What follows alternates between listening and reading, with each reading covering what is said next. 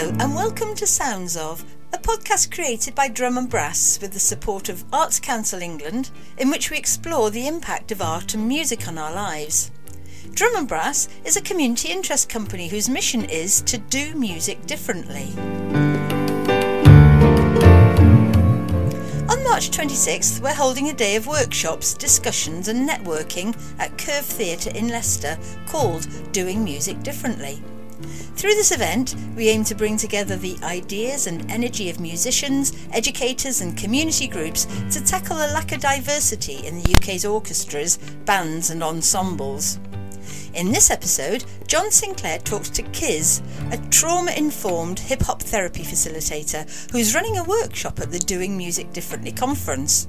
Kiz teaches people to use tools to boost their mood and leave them with a creative buzz.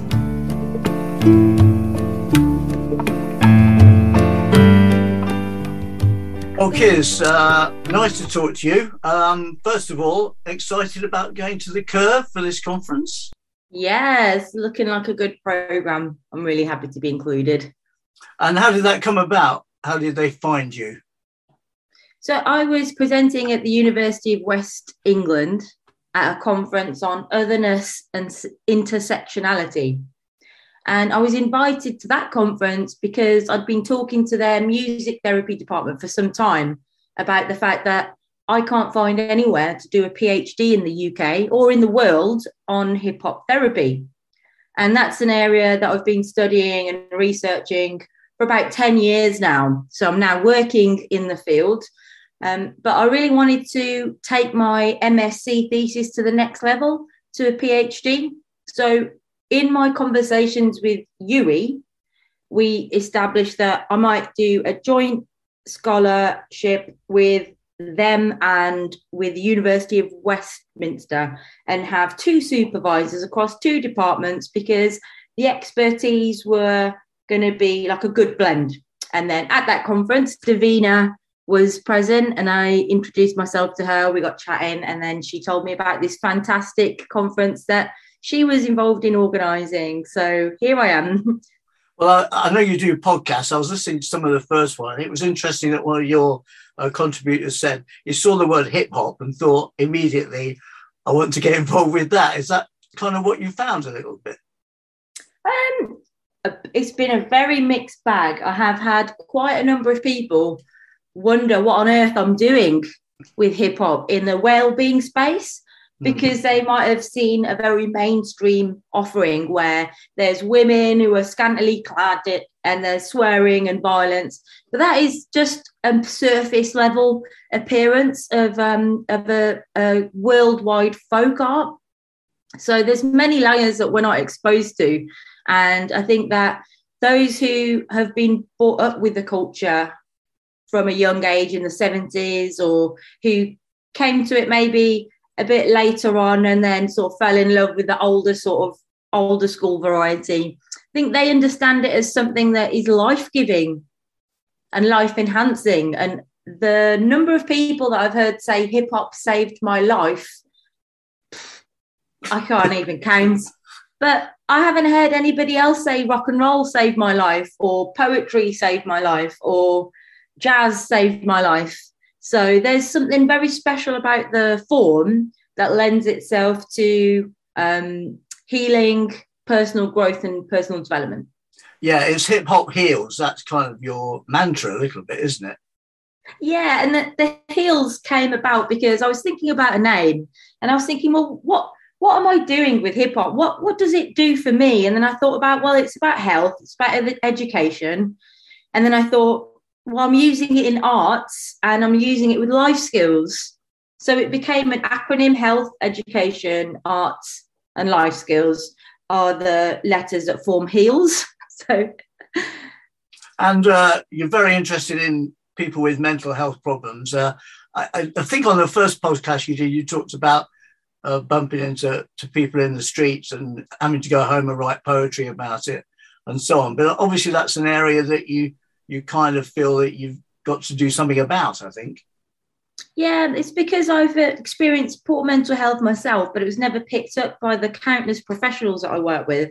And I found out later that people who are from an Asian or a Black or an ethnic minority background have similar experiences to me. It's common and it's normal for people not to get treatment because they haven't been diagnosed or they haven't been cared for in a similar way to people who are from a white majority background.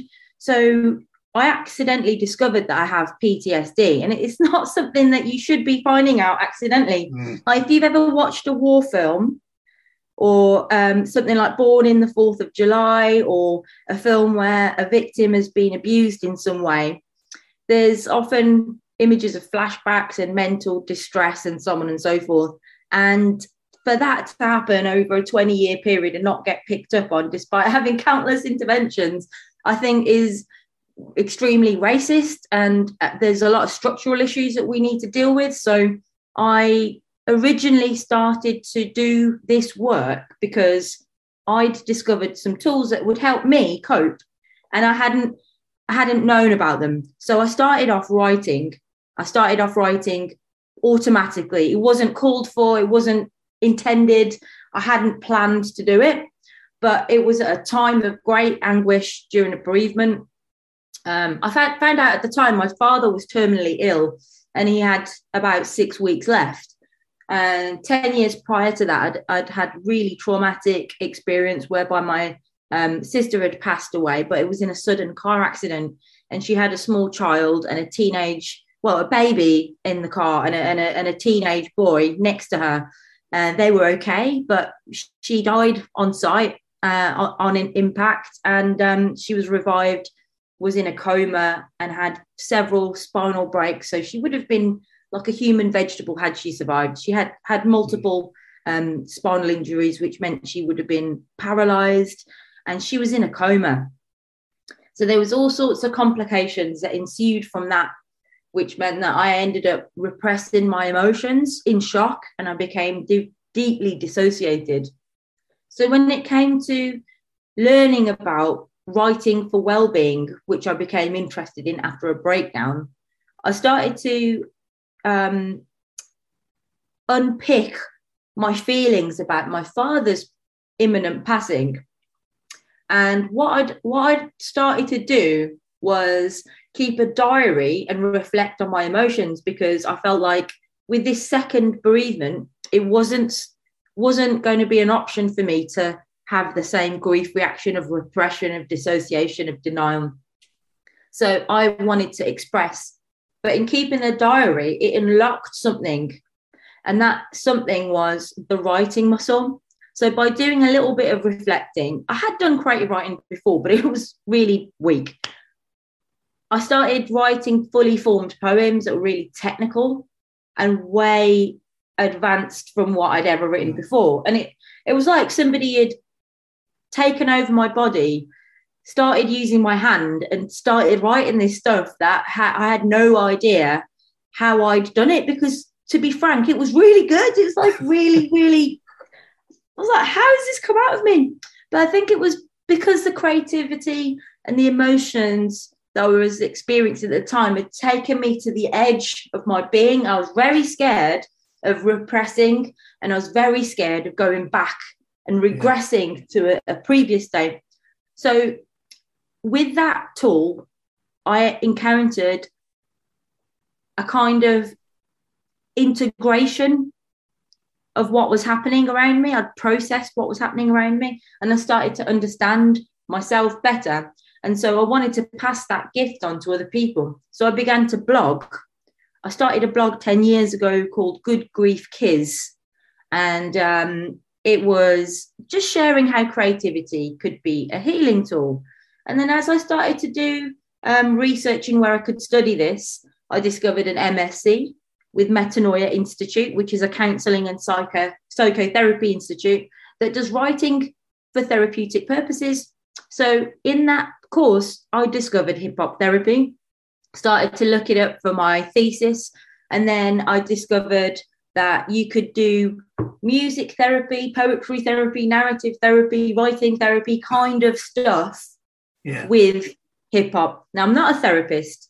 I have counselling level 1 and 2 within my master's, and I'm currently studying for a level 3 so I can practice as a counsellor.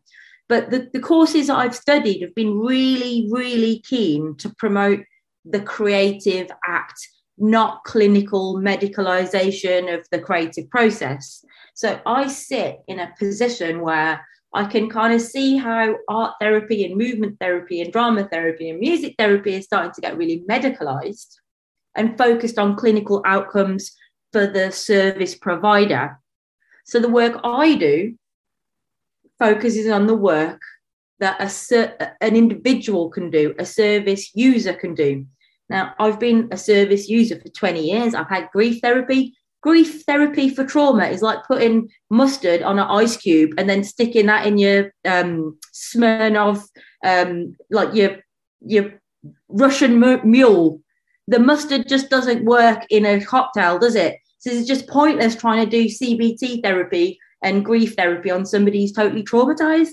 So I just don't understand why in this country we have those things as treatments for something that's very clearly been researched and evidenced to not work.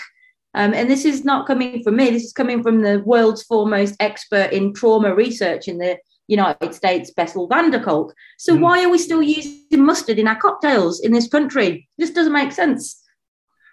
And you've been doing, I don't know whether you call them classes, but you've been getting groups of people together and trying to help them come to terms with their own individual problems.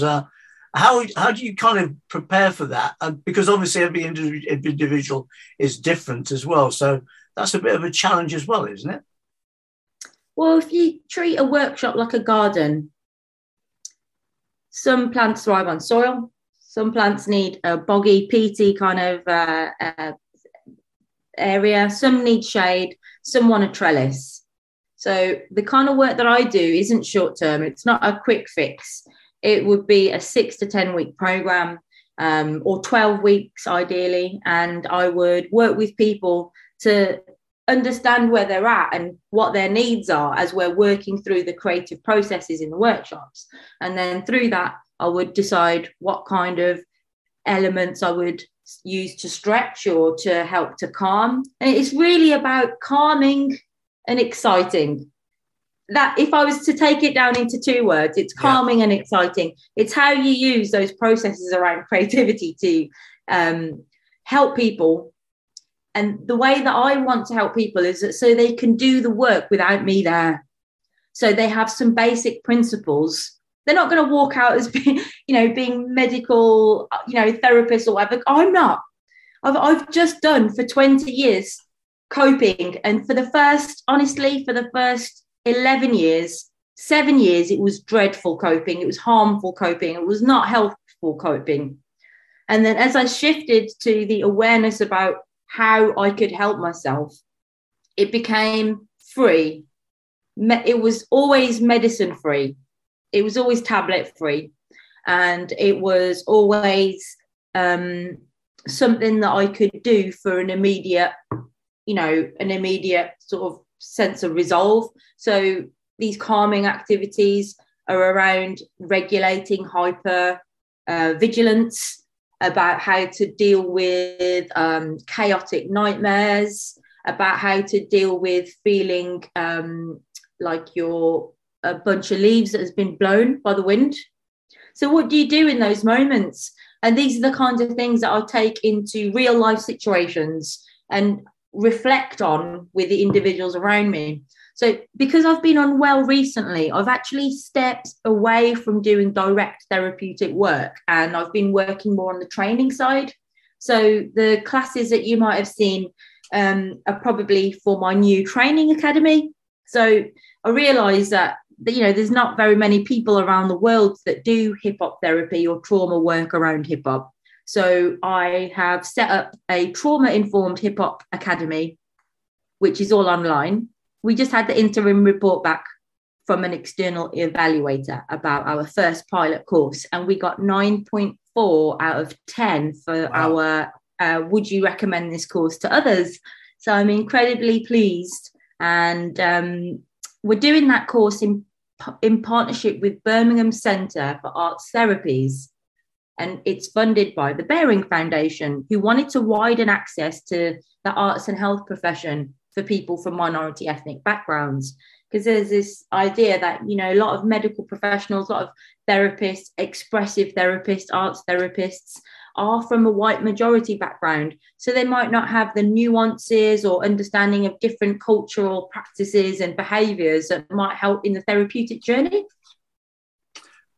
Right, at the Curve on at the end of this month, on the 26th of March, you'll be on stage, so to speak. Have you already planned what you're going to do? Is this a new thing for you or not?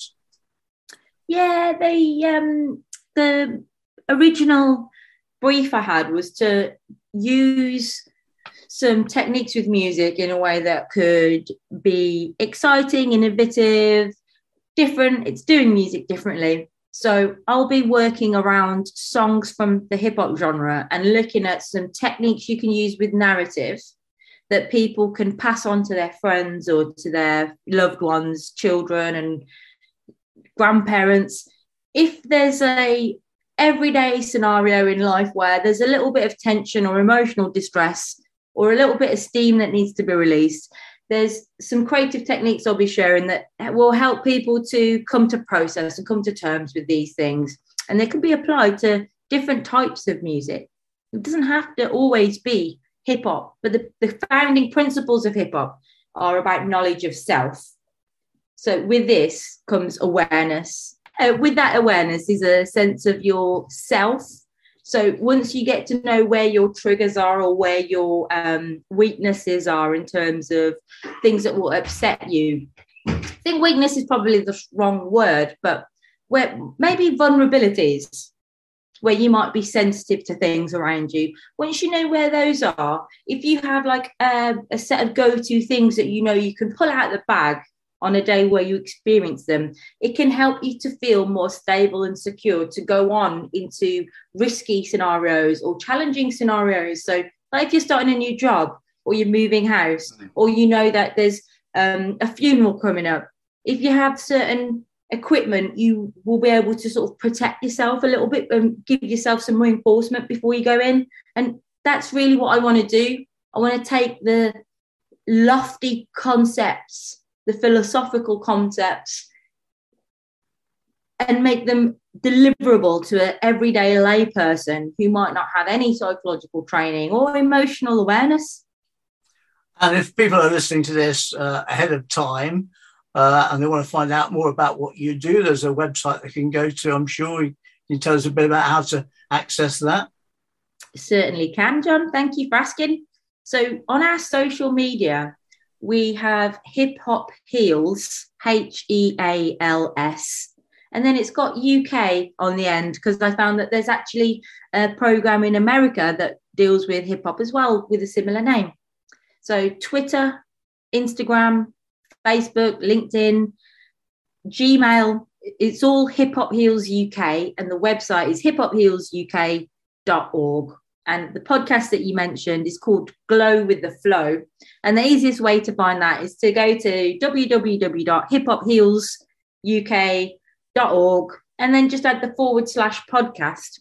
So what we've done is we've asked people who are involved in using writing and rap for their own mental well-being. How does it work? What do you do? So that these tools and techniques from everyday rappers and MCs can be passed on. Because you know, I'm a middle-aged Indian lady with a few grey hairs spouting out. If I go around preaching certain messages of, you know, rap and well, I'm not a rapper, I'm not an MC. I don't beatbox or breakdance. I started DJing recently, so I thought the role models that the young people are listening to, it'd be better to get them to share the public health message than little old me.